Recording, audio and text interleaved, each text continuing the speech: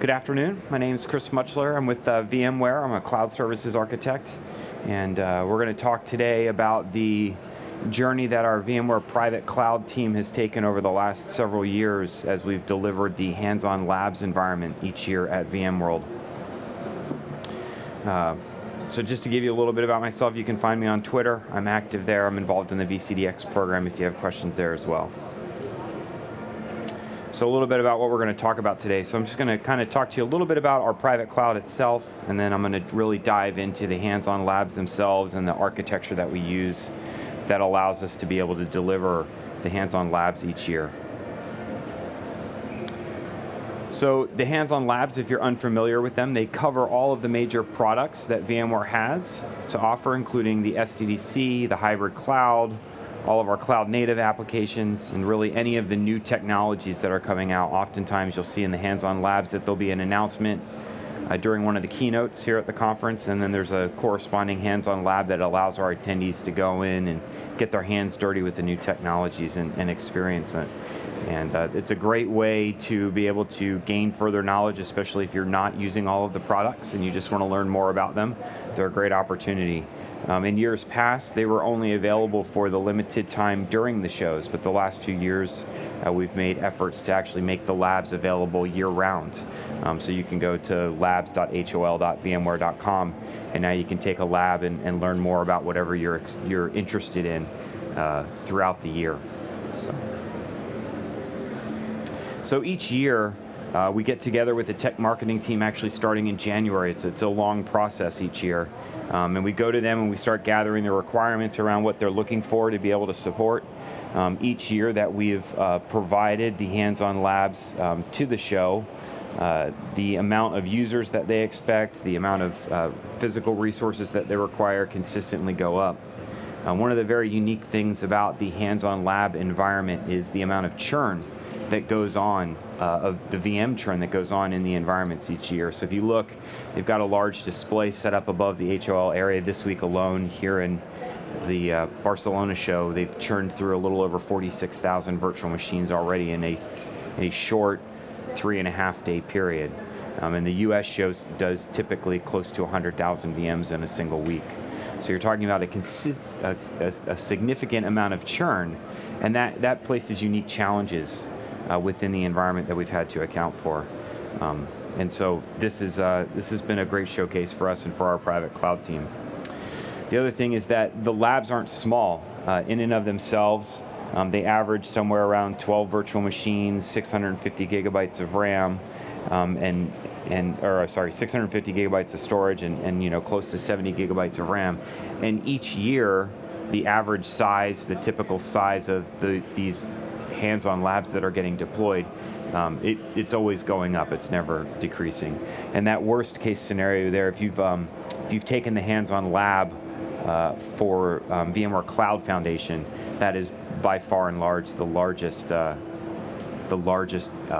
that we deploy each year. Because it's everything, it's the entire stack. And so you can see there, just that one VM alone requires that one app alone requires 4 terabytes of storage. So the architecture itself, so how are we doing this? Well, it's been quite the journey since 2013 when our private cloud team took over running the VMware labs, or the hands-on labs. Originally, they would actually ship in capacity to the physical site where the conference was taking place, and then that started to change, and we started to run it out of our own data centers. Early on, we did have a partnership with vCloud Air when VMware was running that public cloud offering, but over the last few years, it's really started to shift more and more from a merely on-premise or VMware-controlled environment to being a true hybrid cloud. And so last year was the first year that we introduced VMC on AWS for some of the cloud capacity, and that was a unique opportunity for us. Originally going into the lab, leading up the weeks leading up to the lab, we had planned on only running a very small percentage. We were only going to run about 16 hosts in VMC, and then the Friday before the US show kicked off on Sunday, there was a decision made that, hey, we want to run nearly 100 hosts, how quickly can you get it up? And by Saturday afternoon, we had expanded the capacity and they were already all ready to be consumed. So it happened very quickly, and that's one of the benefits that running in this hybrid model has given us. And so this year, in 2018, it's the first year where the majority of the hands-on labs that are being run are actually running on public cloud and not our on-premise environments. So this year we did not purchase any new hardware for our on-premise environments. All of our additional capacity asks that the tech marketing teams came to us with, we said, okay, we're going to provide that to you and we're going to run it out of VMC. And so this has really been a pretty awesome journey, and I see those numbers expanding more and more, where you're going to see more and more of the labs being run out of the public cloud. And the unique offering that gives us especially is that when we were all on premise, we would have to order all of this capacity starting in January, gather those numbers, order the capacity, get it racked and stacked and installed and ready to be tested before June came around. And now we're able to spin up the capacity that we need in a public cloud, test it, do the validation that we require, and then as soon as the show is over, spin it down and then spin it back up when we needed it. So last year, if you remember, the US show and the Barcelona show were basically back to back. There was barely a week between them, so we just let the capacity run over that week. This year, where the US show was in the end of August, and obviously Barcelona's here this week in November, we actually spun down the capacity, didn't pay for it essentially, and then we spun it right back up about 5 days before the show started. So it's really helped us control some of those costs and everything, and that's the benefit for us, and I think for you as customers, are having this hybrid cloud model. So you run your everyday workloads that have to be run out of your on-premise environments, and then when you have burst capacity, you leverage VMC and AWS for that. So when we talk about the hands-on labs, really it boils down to that availability is key. So many of the attendees come to the show each year and their focus is just, I want to take labs. I know that for myself, back when I first got introduced to VMware Technologies in 2013, I came out to my company sent me to VMworld, and my focus was basically, I lived in the labs the entire week. And that was all that I did, because that was back when they were only available, when the show was going on. And that's the case for many of our things. So we want to make sure that we have that availability for the labs. We don't want you as an attendee to go in there and to have a problem and to not be able to take the lab you want. So as we designed this architecture, availability was key. We wanted to be able to have very defined failure domains. We wanted to be able to make sure that we eliminated all of the single points of failure, and we wanted to be able to have multi-zone and availability zones, and that's where the hybrid cloud really kind of comes into play. And so this is what these design principles are what have enabled us to be able to deliver this capacity each year in the fashion that we do. And so it really did hybrid cloud to the rescue. It sounds funny, but I mean, we have on-premise data centers in Northern California, and we have some capacity in the Netherlands. But really, the rest of the capacity, we're able to spread out geographically based on what we need. The interesting thing about the Netherlands capacity there is one of our internal mandates for our private cloud team is that we take very early releases of vSphere, NSX, vCloud Director, vCenter, vSAN before they go GA. So each year we're typically running out of the Netherlands data center what we refer to as vSphere.next. And we typically take the release that's 12 to 18 months away from being publicly available to you, and we run about 10% of the capacity in the hands-on labs on this vSphere.next version. And that allows us to be able to get, put significant load and scale on these newer versions of the software, and then be able to provide feedback, open bugs as necessary with the R&D team, so that hopefully we're putting the products through their paces before they ever reach you as a customer. So our private cloud silos, what do they look like? So we refer to a silo as a physical instance of our capacity inside of one of our data centers. A silo is a failure domain, so we're talking a L3 failure domain that we create within it, and then we can replicate this silo architecture across all of our data centers to be able to have this repeatable process for delivering capacity. So when we start to look at the silo itself, what are the fundamentals of our architecture is, if you're familiar with the VMware validated designs, a lot of the early work that was done there was based off of the architecture that our private cloud team leveraged. And essentially within each one of these silos, we have a dedicated management stack, and then we have X number of workload stacks. And the management stack is where all of the management components for the entire silo are deployed. So things like vCenter, the NSX managers, vRealize, Log Insight, VROps, all of our monitoring tools, all of those things live within our management stack, including our cloud management platform, vCloud Director. And then VCD is the primary CMP that we use for all of the hands-on labs, and then it is connected up to all of the individual workload stacks, which are really just vSphere endpoints for it to consume from. And so this architecture has been very robust for us over the last 5 or 6 years. Start to dive down into what the labs look like themselves, and it's following very much the VMware Cloud Foundation form. So we're talking about dual socket servers, 10 gig top of rack switches, 40 gig spine switches, and then we've got distributed power and all of the things that we need to be able to make sure that the physical infrastructure is highly redundant. We also use, in our vSAN environments, we leverage clusters across racks so that we have failure domains there to make sure that if in the unforeseen circumstance we lose an entire rack for some reason, the capacity is still there, spread out across multiple racks. One of the big things that we've been successful with over the last 5 years is that our deployment of NSX is the largest in the world.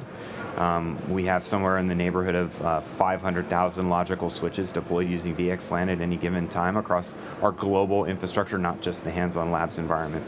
And that allows us to be able to keep all of the routing within the silos, and then we just use the management domain to host the security edge service gateways for all of our north-south traffic outside of the silo.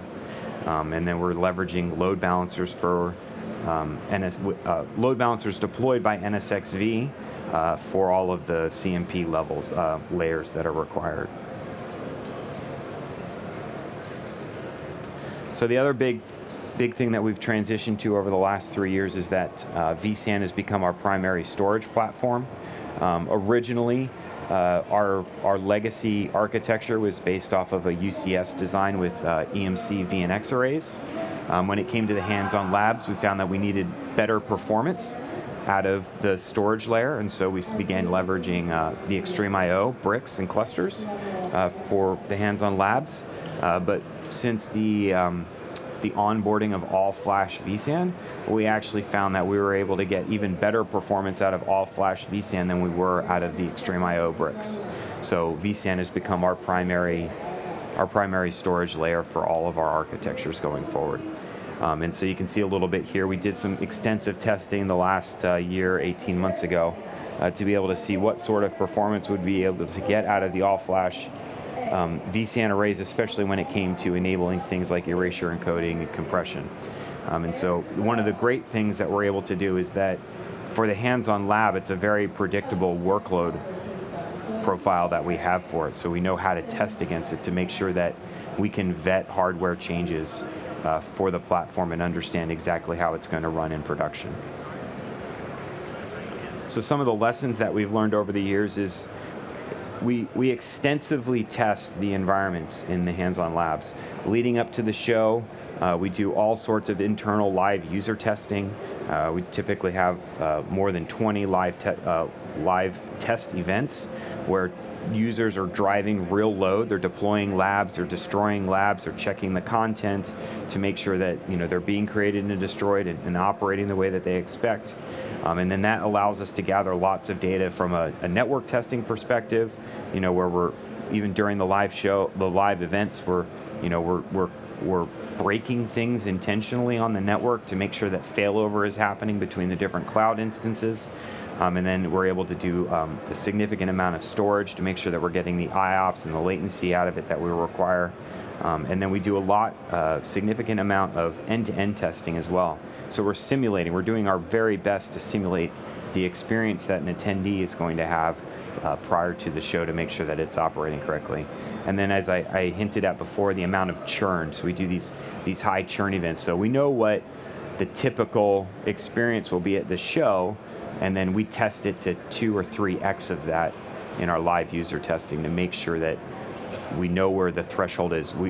Our performance team does a wonderful job of making sure they test it. They purposely try to break it. So they'll come to us and they'll say it broke. We'll say, okay, when did it broke? Well, when I hit like 6x what I told you, it broke. I'm like, okay, I think we're going to be okay then, right? I mean, unless you really miscalculated. I mean, one of the things that we've learned over the last 5 or 6 years is that each year we're constantly breaking records, and we push ourselves to. We want more attendees to take more labs. And so we always, we buffer in year over year. Okay, we did this much capacity last year, we did this many workloads. We think we're going to increase it by 10% or 15%. And then we test it, 3, 4, 5 times above that, just to make sure. The other thing is, understanding what the results are. This year we've got somewhere around 550 seats in the U.S. show. There's a slightly fewer seats, I believe, here. But we test, that there's 1,500. So if we think there's only going to be 550 users in the lab as a max, because that's the seating capacity, you can see we're testing, 3x that. We know what the typical churn is, about 200 virtual machines a minute. We test, we push it up to close to 500 just to see where that threshold is. And we do the same thing for storage. We make sure that everything's being monitored within vRealize operations. We're using vRealize Network Insight to be able to have that single pane of glass to understand how is everything flowing from a virtual machine level all the way out to the physical level. And then we leverage vRealize Log Insight for all of the monitoring, and we have alerts in there and everything like that.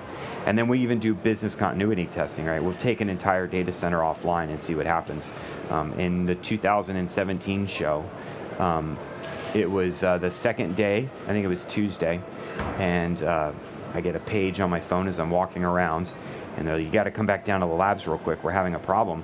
Well, it just so happened that there was this denial of service attack happening, and we thought it was external, but as we investigated it very quickly, we realized what happened was a developer misconfigured one of his own tests that was running inside of the same data center, and it saturated the link between our Oregon data center and our Santa Clara data center, and it basically took out all of the outbound connectivity for Oregon, which is where the majority of the hands-on labs environments were happening. So it quickly black holed the IP block that he was coming from, and we restored connectivity.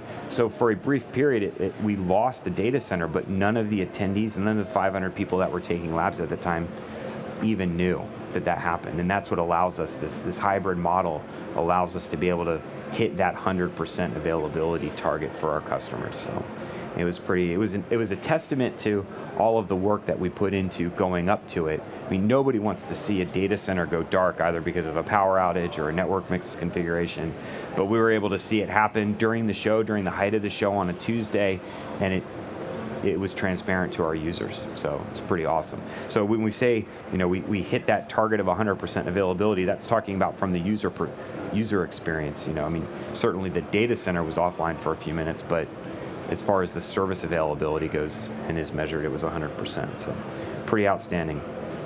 So these are last year's results. I get to update these in a couple days after we have all of the total numbers, but just last year alone in the United States, like I said, it was over 114,000. I think they hit over 120,000 VMs that were provisioned throughout the week in 2018, close to 12,000 labs themselves. And then last year, you can see the breakdown. We were running 47% on-premise and about 16% was vSphere.next. So that was the majority of the environments that's on-premise. And you can see AWS, we got spun up to 23%, and we had some capacity in SoftLayer at 14%. This year, that got flipped essentially. So 50% almost of all of our capacities on AWS this year. So it was pretty significant accomplishment for us the last couple years, and it's going to allow us to be able to continue to scale and to reduce our costs each year. So we're not having to make these colossal investments in capacity, in our on-premise capacity for the hands-on labs each year. So thank you very much. If you guys have questions, I'm happy to answer questions.